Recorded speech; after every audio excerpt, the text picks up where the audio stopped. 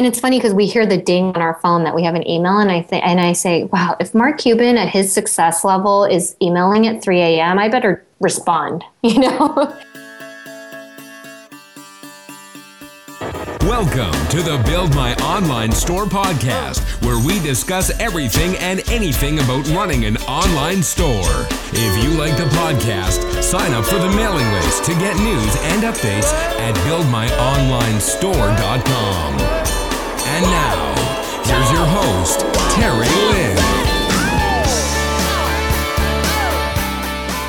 Welcome to episode 67 of the Build My Online Store podcast. I'm your host, Terry, and this week I've got Hanna, founder of Lollaland, where they sell innovative modern straw sippy cups that are BPA-free and made in the USA. And so in this episode, we'll talk about product design and really not having this background and getting into manufacturing as a new mom and scaling the business, putting down $100K with her husband into building this up, including mortgaging the house and kind of doing a little kind of risky things. And so we'll also talk about her appearance on the Shark Tank and what has happened since then. And so the blog post to check out this week is from the Google Webmaster blog, where they went into more detail about the recent Hummingbird update they had. And what was funny is that they actually added a Penguin 2.1 update in, where they were hinting that keyword stuffing and spun content is going to be penalized. And if you look at the blog post, I think they said it affects about 3% of search queries. And so what does this mean? As an e-commerce owner, you want to make sure you have an idea of how your SEO firm, if you are using one, how they're building links. Are they using spammy tactics, or are they doing really white hat ways that are really getting more traffic and rankings for your site? Because you want to be careful, because when Google changes the rules like this, you never know when they can hit you, and if you're too dependent on them, this is kind of a big downside risk too. So check it out. I'll link to it in the show notes. And some updates and news on my side. We got DCBKK meetup in a few weeks, so kind of our mastermind annual meetup. Kind of excited because we'll have a couple of friends from the podcast there, Andrew Udarian at E-Commerce Fuel, Matt Kowalik at HagCapin, David Heekenberger from Traffic 42, and a couple other guests that have been on. We're just going to go catch up and see what everyone's been up to the past year. And so cool thing is it's in Bangkok. We got about 200 people, super stoked. If you've never been to a mastermind event, just being around so many other entrepreneurs that are doing the same thing you're doing with the same mindset, goals, visions in life, it's just really electrifying. And so it reminds me of a quote that I saw last year by Robert Kiyosaki, where he says, "The richest people in the world look for and build networks. Everyone else looks for work." So with that being said, let's just get into this week's episode.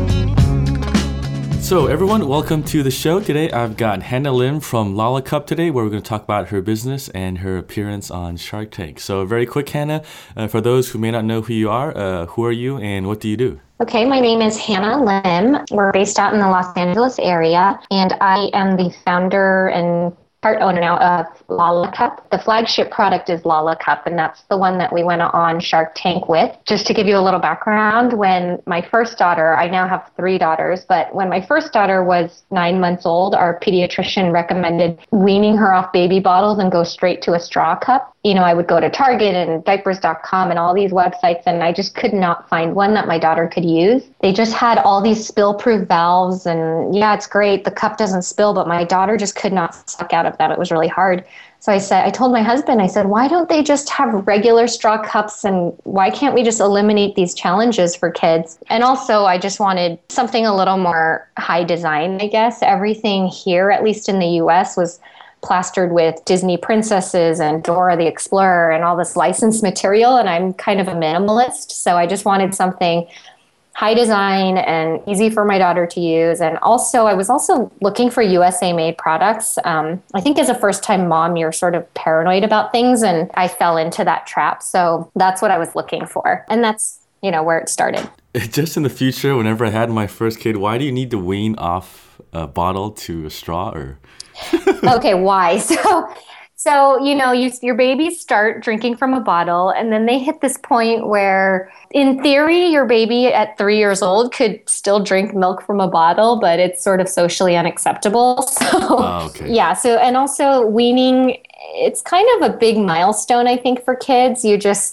it's that next step. They're now not drinking from a bottle and they're using cups. You're going from a baby to a kid, officially a kid. Exactly. Baby to a toddler.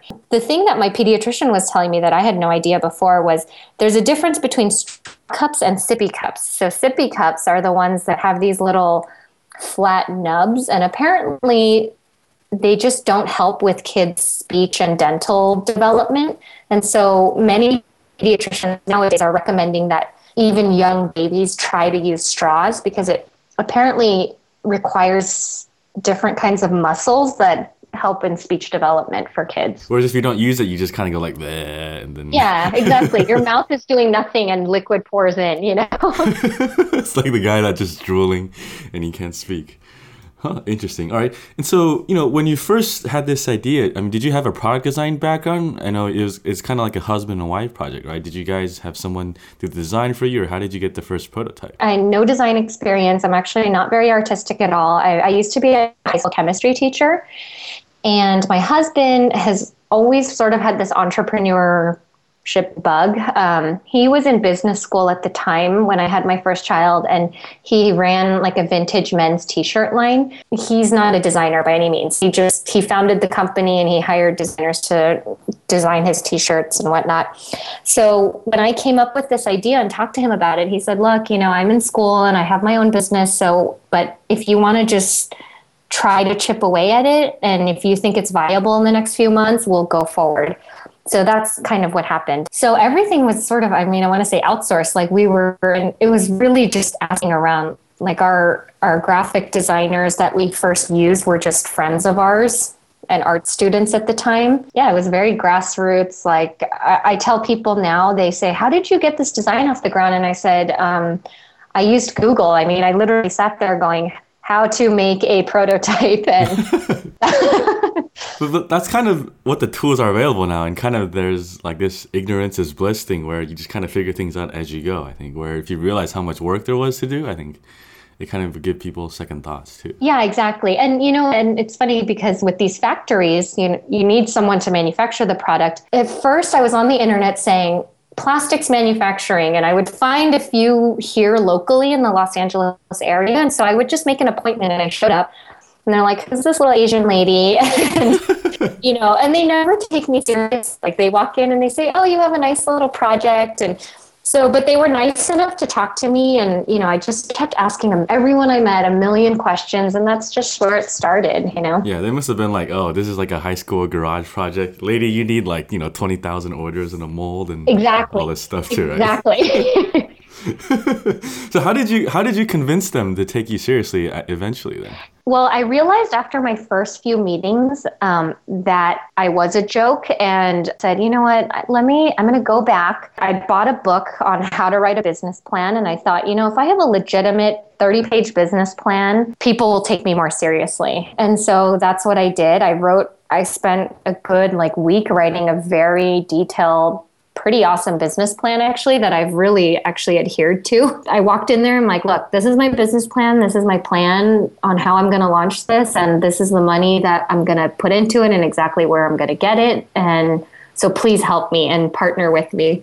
And that's how we ended up starting. Nice. And everyone tells me the planning process is great, but once you kind of fire the first bullet, everything kind of goes to hell, right? Was that the case for you too, or? No, it wasn't. That's the funny part is everything, I just revisited my business plan the other day because I applied for a grant recently. I was surprised at how closely I've stuck to that plan. You have it there as a resource and you got to keep referring back to it. And if you're really driven and committed, you just can't stray from that, That's your goal. That's what you set out to do. And I understand, at some point on the Shark Tank, I remember hearing you guys putting in $100K to start this business. So when did you realize that, okay, let's just go all out with this and put the investment in? What we did was we put our savings, which was not much, into getting the initial sort of legwork done. And then when we were at the point where, okay, we needed to make a mold, that was our biggest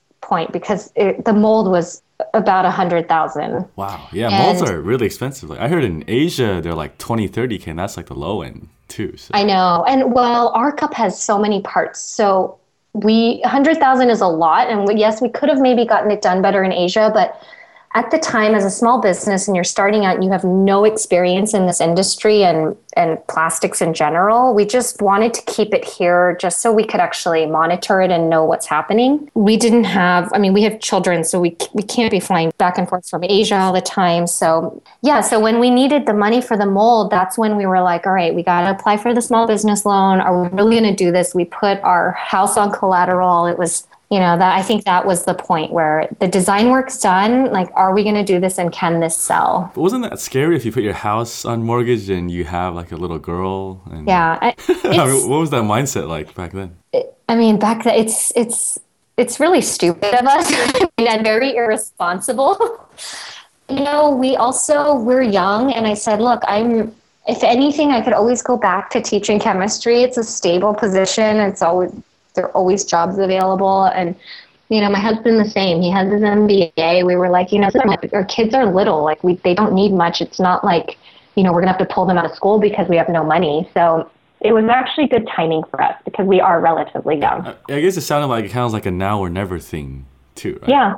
Yeah, definitely. Okay, all right, very cool. And so, when they told you the mold was $100K, I mean, are we looking at like plastic injection type of thing? Or like, how did you learn that technology too? Or is it just also through Google? It was through Google. I just, I kept learning about plastics. And, when you type in plastics manufacturing, you don't get much. And so I had to learn these keywords like injection molding and blow molding and all that. And also going to these factories and talking to people, you learn so much. Gotcha. And did you have any pre-orders or market testing with some friends and family before you got the mold made? Or did you guys just decide, hey, let's just do it and see where this goes? We had no pre-orders.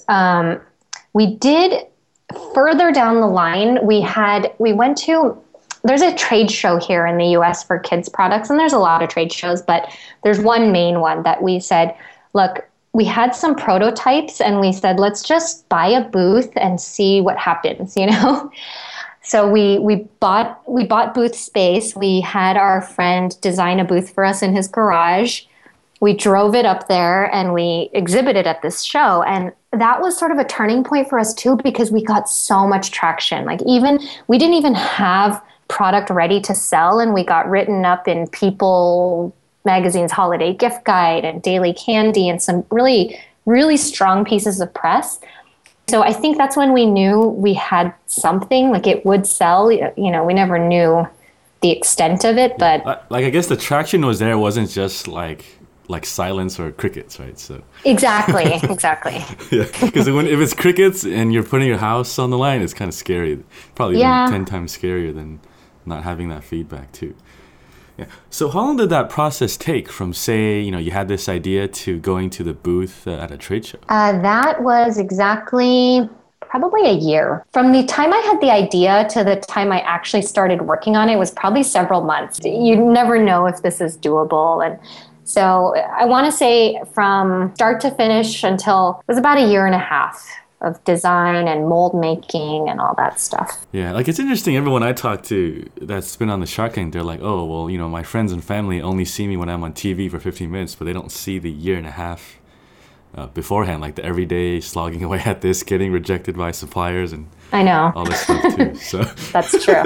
which is why I always ask people the question from idea to prototype or first sale, because I think it really puts it in perspective for someone else that's trying to do maybe what you're doing or just start something on their own too. So thank you for sharing that. Yeah. One thing I realized with infant products is that the user is actually the toddler, but the person you need to convince to buy it is actually the parent, right? And so does that make your marketing a little challenging or? It doesn't. As a mom, and before I started this business, I was I had quit teaching just for a year because I didn't know what being a mom entailed. So I was in these mommy and me groups and taking my kid to these classes and all this stuff. And you meet so many moms and all they're talking about all day is, okay, what bottle works for you? Or do you like that blanket? And they're always just talking about products. When you have a child, you just want to give them the best. And no matter what your socioeconomic background, a mom is a mom or a dad is a dad, and you just want the best for your child. Yeah, we're just wired that way, right? Yeah, exactly. So I had heard over the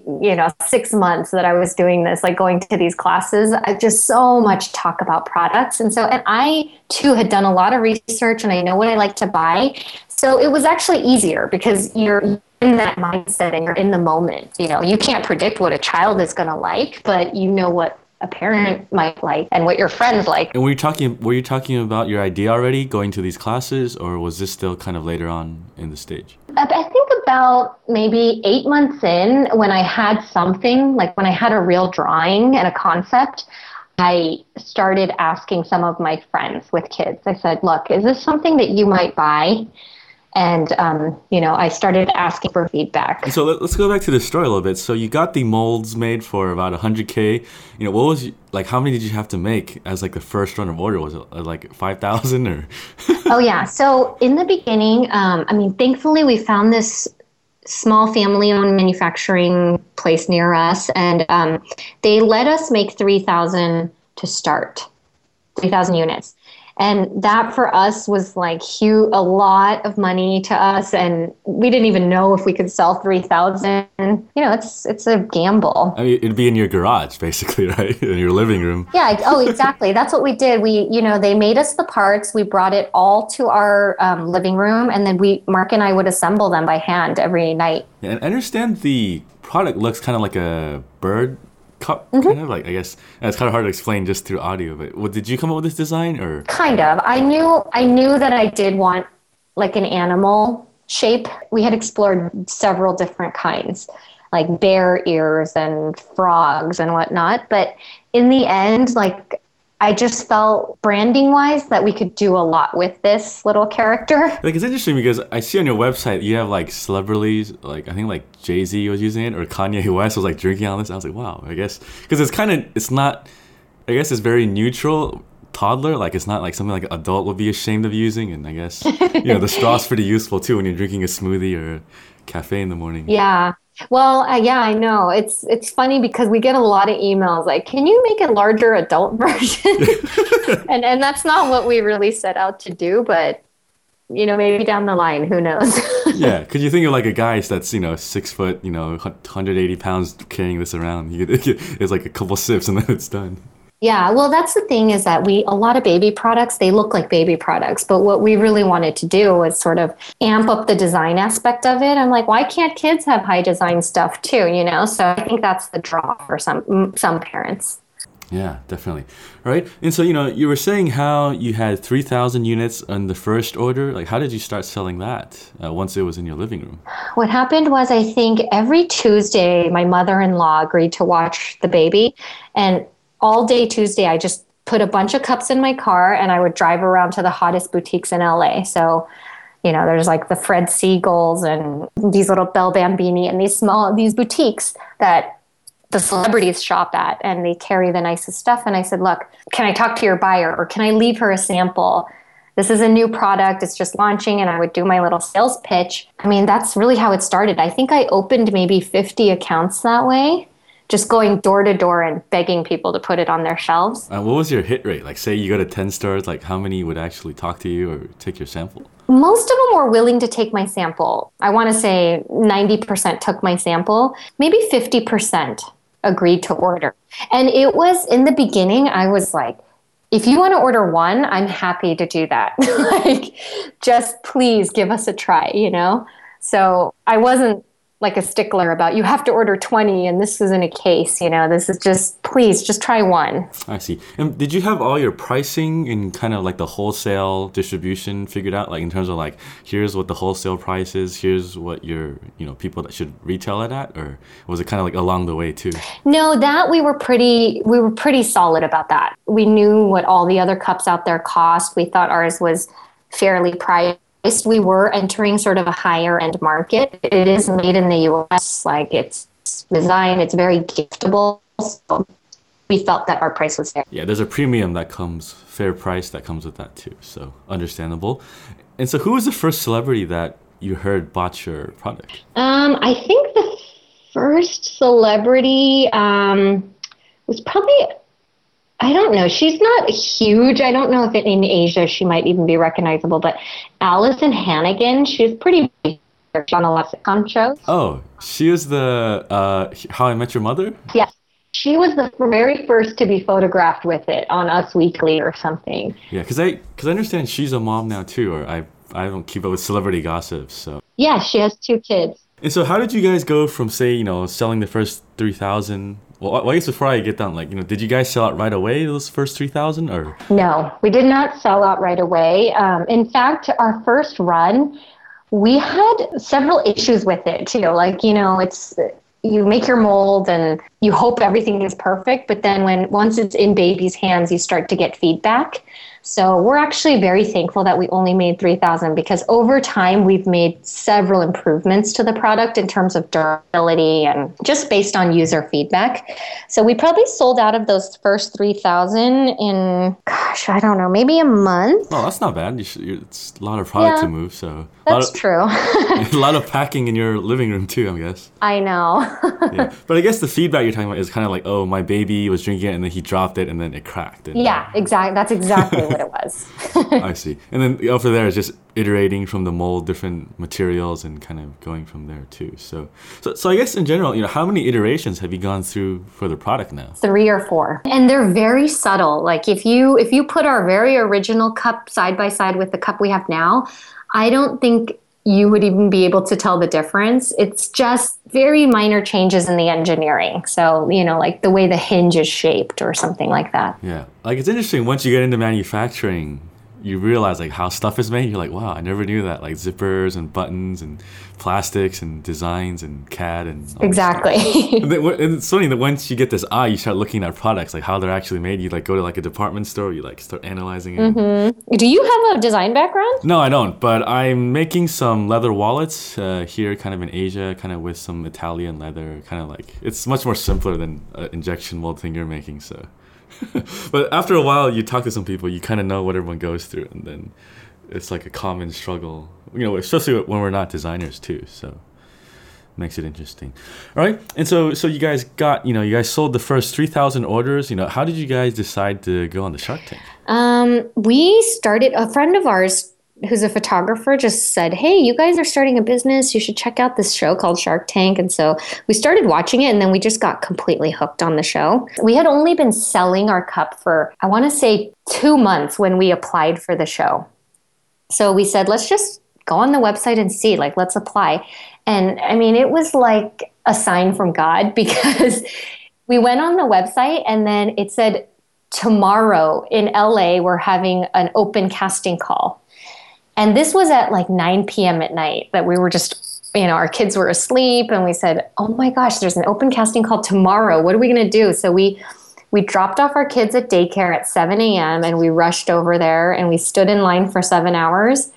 And we just said, let's just try, God knows we'll be chosen, but let's just give it a try. And it doesn't hurt. It would be great exposure. We actually, 3 months in, we really did need the money. So that's how it happened. And did you guys, when you were at the audition, what did they make you do? Did they just talk about your business or? Yeah, you just, it was in this big hotel ballroom, and they just say, okay, you two go over there. And there were all these producers sitting at a table, and you have 2 minutes and you just do your little pitch. And then they ask you a few questions, and they say, and then you either move upstairs or they say, thank you, we'll be in touch. And after our pitch, they were like, okay, I think you guys should go upstairs and fill out more paperwork. So that's how we started moving forward. I see. Did they make you wear a contestant number like in American Idol or those marathons or? Gosh, I can't remember. I don't think, no, they didn't. We just had to stand in numerical order in what we were lined up. And were there a lot of people there at this open call? Because I know the show gets bigger and bigger every year. Yeah, too, so. I think our season there were, I don't know how many were at our open casting call because we were maybe 100th in line, and I don't know how far out it extended. But I think we were in our season maybe 10,000 applied. Yeah, it's interesting that they show the people who get deals and don't get deals on the show. I wonder if the producers say, oh, this guy will be good for reality TV, so let's just get him anyways. And then it'll have some shock value. Yeah, it's definitely TV driven. A lot of it is, I have to admit. Yeah, like I think Stefan told me like when they make you walk through the corridor, they're like, oh, don't talk to the sharks unless they talk to you, and they try to get you all stressed out so they can catch you when it starts. Yeah, exactly. Yeah, but it is what it is, and everything worked out for you guys. So when you guys went in, how did you guys decide on like the percentage and how much money you guys wanted, as a starters? Everyone wants more money. We really did want more money than we asked. So we were just in a mindset of like, let's increase our chances of actually getting on the show and getting a deal. So that's how we decided on the number 100,000. The percentage was, we started at asking, I think we only wanted 15% to sell 15% of our company, but I let Mark handle that. I said, I'm more the social media, the product, customer service, and he handles the business aspect of the company. So I said, Mark, you decide what percentage you're comfortable with parting, because I trust you. And so you make that call. And so if you notice our negotiations, like I answer most of the questions that have to do with sales or PR or that type of thing, and he answers most of the money questions. Gotcha. And did you guys have like a maximum equity you guys were willing to give up before you went in? Like you guys decided, okay, we're not going to go over like 40% or? Yes, that was it, 40%. Yeah. And so if they were saying, $200K for 40%, it was still a no, or? Well, no, we were willing to give up 40%, which in the end we did give up 40%. Oh, okay, gotcha. I remember it was Mark Cuban and Robert was in this too, or my memory. So Mark owns 20% and Robert owns 20%. Gotcha. All right, very cool. And so I understand after the show they actually do the real due diligence too, right? It's not like, hey, we're gonna give you 100K and then shake your hands and then tomorrow in your bank account you have the money, right? Like, how long did that process take afterwards? Was it like a month, 2 months, or? It was about 4 or 5 months from the time we started due diligence to the day we got the check in the mail. Yeah, and these guys, they do their homework. They'll flip over every stone and. Exactly. Oh, they know everything about us. Yeah, exactly. It was interesting. Did you know Daniel and Stephanie, the cupcake guys? Yeah, Daniel Rensing. Yes, we know him. Yeah, I think they got the deal, but they ended up parting ways later on because I think they grew so fast that he was like, hey, Barbara, we don't really need your money anymore. And yeah, I think they just both said, hey, let's just keep in touch then. So I think that happens quite a bit. I'm not sure the percentage, but I do know several people who... and in the Sharks' defense, I don't know whose fault it is, but sometimes even the contestants lie about their numbers, and you never know what happens. So not all the deals go through. Yeah, like you just want to be like, it's kind of like a win-win thing for both sides. Like you see some contestants that go on there and then they piss off like Damon, and then he suddenly gets angry, like they're not being honest, and then like Mr. Wonderful starts ragging into them, and then you're like, oh, this guy's gonna be so done in like the next 5 minutes, and then he is, because maybe they just don't know the numbers well, or they just maybe aren't really driven to. So. Exactly, and that's funny that you say that, because that was my biggest fear. I really did not want to be on television. I'm just terrified of that kind of thing, and so I said, Mark, I will be thankful if I make it out of there without being humiliated or just completely crushed to a pulp, because it's really nerve-wracking, and you get so self-conscious, and yeah, and when they find someone that's kind of like has a chink in the armor, they'll just keep drilling too, which is like, I'm like, oh man, for the guy that's there by himself, at least you guys were a couple, you guys kind of had each other, but for someone that goes there himself, like, oh, I know must be terrifying. Like you see Stefan's segment, like in his first 10 minutes he gets ripped on for this whole internet thing too, which is kind of funny. Oh yeah, and I think he forgot his pitch or something, and then he ended up doing great, but yeah, like he said his PowerPoint broke or something. It was something crazy, and then he just fumbled for like 5 minutes, and but I guess it made good television. Yeah, it did. It really did. All right, and so if we move on a little bit, are Mark and Robert pretty hands off for you to let you and Mark run the business, or do they check in like once a week, or how does that work out with them? They're very hands off.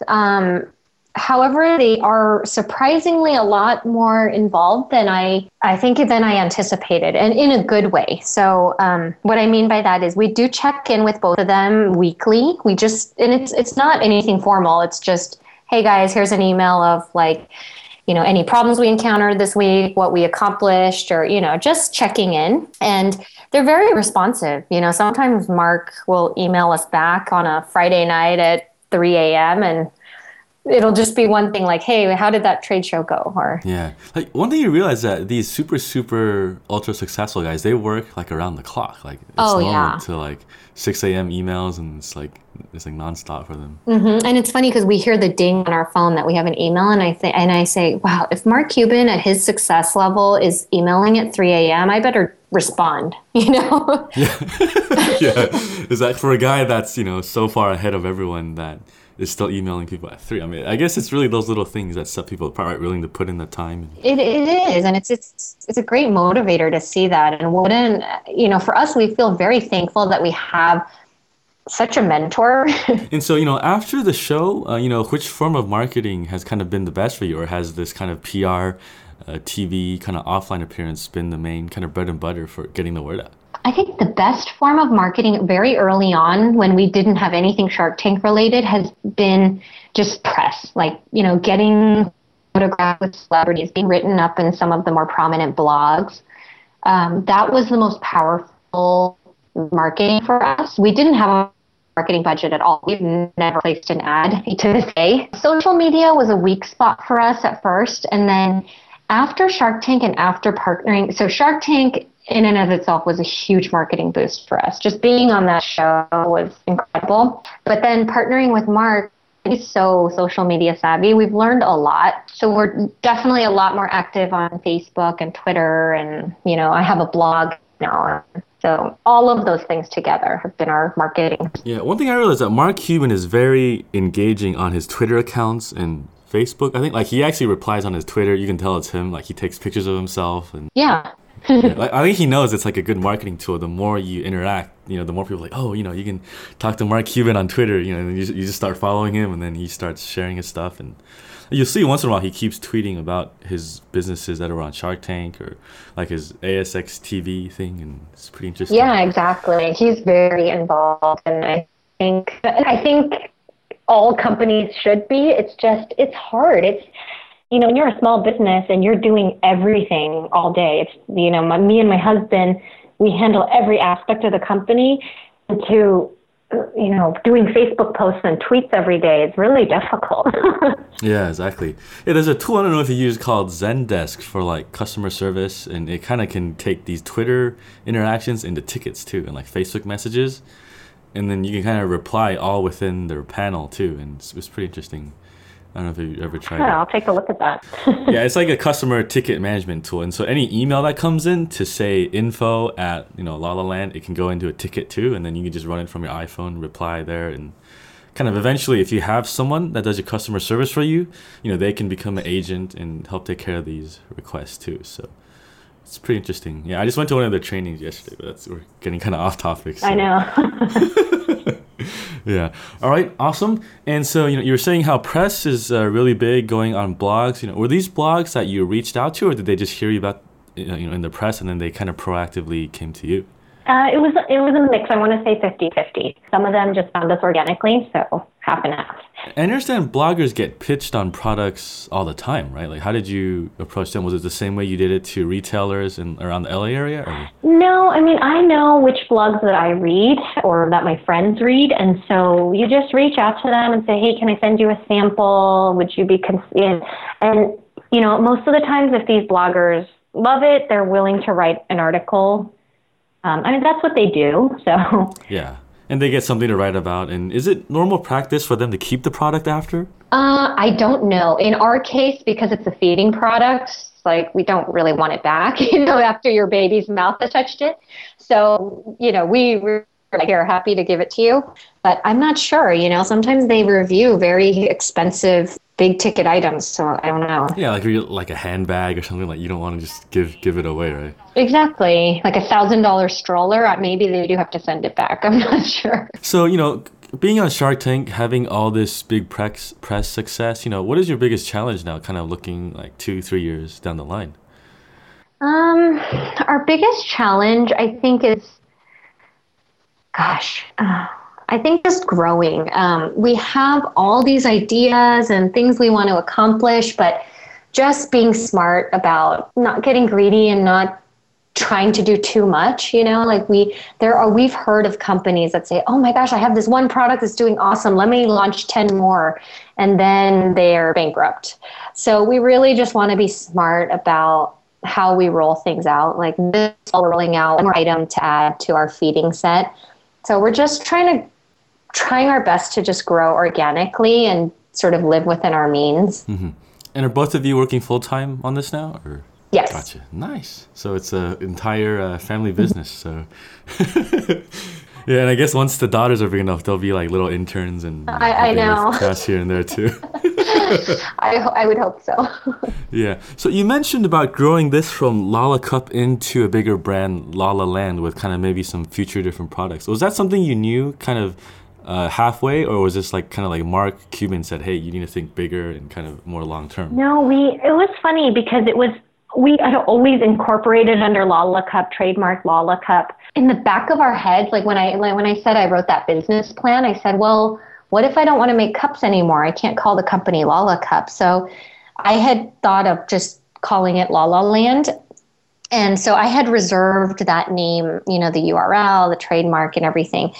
And then when we partnered with Mark Cuban and Robert Herjavec, we had to sort of make a new LLC to make everything seamless. And so we said, you know what, this is the perfect time to sort of transition to that company name. So that's how it happened. Is that pretty normal practice? Like when you get a deal, you make a new LLC, you put the business under that so they can have the equity shares all kind of like in a clean state, right? I guess. Yeah, I guess. I don't know. I think because for us, we are a U.S. company and Robert Herjavec is a Canadian citizen. And so there were some, like, we were an S Corp before, and you can't have international investors. So it was a little complicated, and that's why we ended up changing things. I see. Yeah, some technicalities to, exactly. Let the lawyers figure that out too.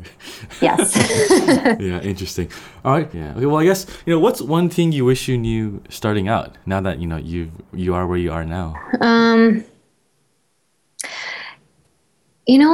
I really can't think of anything because every single thing that I've been through has been a learning experience. And so I know that sounds really cheesy, but I don't think I would have done anything differently. Like every mistake we've made, we've learned 10 things from it. And I think really this is the best way to do it. I feel like I know my business in and out right now because we've made mistakes and had to overcome hurdles and done all these things. So I can't say.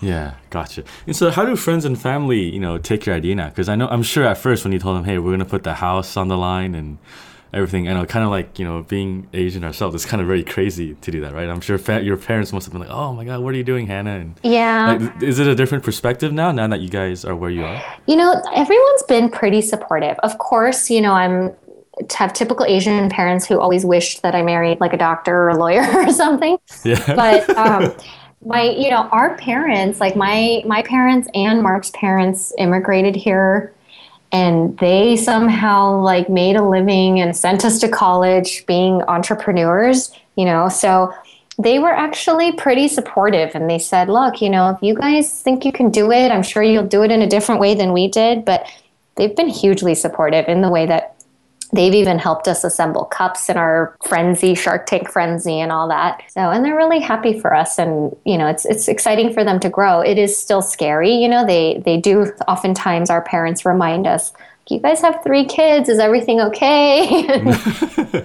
Yeah, because they've been through it themselves, that they kind of know what you guys will expect too. But I guess there's a parent thing where that they know how hard it is. They don't want to put their children through it too. But when you guys say you're gonna put the house down on it, you guys are serious too. So yeah, exactly. Yeah. Like I guess what's the phrase? Like I think Theodore Roosevelt said, like the safest thing isn't always the best thing, but it's what you want as a parent by default, just because the way we're wired too. So yeah, exactly. And we're so, again, like I said, we're obviously, if we lose $100,000, that's a lot of money. However, we're not going to be in the streets. We both can have had educations. We can probably find another job. So that's why we really decided to take this gamble. And so I understand your online store is on Shopify. Did you kind of learn this design yourself, or did you have someone make this for you too?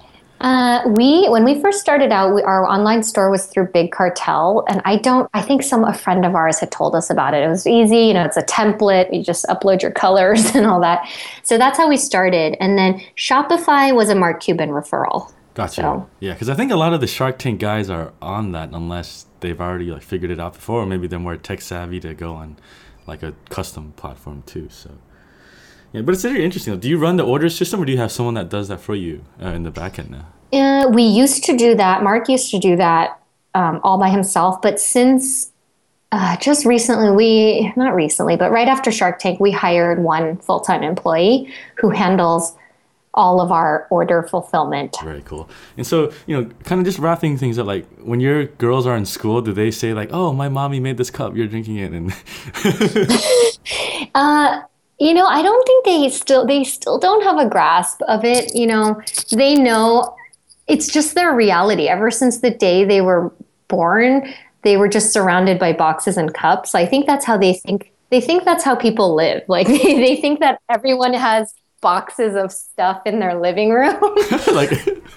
Hey, you don't have 10,000 boxes in your living room. What's wrong with you? And yeah, exactly. So it's just their reality. I don't think they quite, my oldest is still only 5. She'll be starting kindergarten in a week. So, she knows a lot, but I don't think she really understands what we're doing. Yeah, it's like, maybe one day if she ever takes over the company, she'll have a long history with. Yeah, exactly. Too, and the funny part is her photo was up on Shark Tank, and then they featured us on Good Morning America once, and they came and filmed the girls. And so my daughters are always like, when are we going to be on TV next? And like, oh my gosh, this is not normal at all. It's like, there are people that, move from the Midwest to LA to try to be on TV their whole lives. And Interesting. All right. And so my last question, what's the biggest business lesson you've learned so far? I think the biggest business lesson was that running a small business is a full-time job and then some. Like it literally is your life. I don't know why. They gave me this misconception like, oh, you own the business? That's going to be awesome. You're going to be like this mom who has time to play with her kids, and yet you're still making money. And really, that's not the case. I think as an entrepreneur, you work so hard because it's yours, and you just need to I don't know. That's the reality of it. Yeah. Like one guest told me that, she was kind of like a mompreneur type of entrepreneur. And she was saying how, I guess a lot of her friends who are in this, they can feel guilty sometimes just because you're spending so much time on the business and actually not on your kids too. Like, is that something you kind of went through too? Or? It definitely is. And I had to learn a big lesson on how to balance that, because I think, I felt guilty. Like I was sending them, they're so little. My second daughter started daycare when she was just 1 year old, and I felt really guilty. Like, man, I should be at home with them. But, yeah. It's like, I'm not doing this for myself. I'm not doing this to buy a handbag. I'm doing this for my kids. Yeah, exactly. Yeah. It's because a lot of the people I talk to that are mompreneurs, they're doing it so that, down the line, they can spend time with their kid as they grow up. And I think really, when you compare that to, say, just working 100 hours and making X amount of money, like the payoff, like this is a time you're never getting back, right? So I know. So all right, very cool. Well, thank you so much for joining us, Hanna, and thank you, listener, for tuning in. If you guys want to find out more, you guys can go to lollaland.com, and that's LOLLA land.com, kind of like Legoland, but Lolla, right? So yep. And so if anyone wants to get in touch with you, is there anything I missed out? How should we get in touch with you, Hanna? You can always message us on Facebook. We have an email address that we're pretty responsive to. It's hello@lollaland.com. All right. Well, thanks so much, Hanna, for coming on the show. Otherwise, we'll keep in touch, and I'll let you know when this goes live. Thank you, and thank you for having us. Thank you for taking the time to tune into this episode. If you're an online store owner and you're confused about SEO, check out the 6-course module that I have that'll teach you everything about keywords, rankings, on-site SEO, off-site SEO, creating contents, and branding. And so I created this course so you can get more visibility, credibility, and profitability for all your online store. And so it's available for early pre-bird enrollment now. There's 3 versions. One will just be the audiobook version. The full course will be video and audio, and the ultimate package will be everything included, including a personal site audit for me on the SEO perspective. So if you're looking to remove the confusion on basic e-commerce 101 SEO, check out buildmyonlinestore.com/SEO.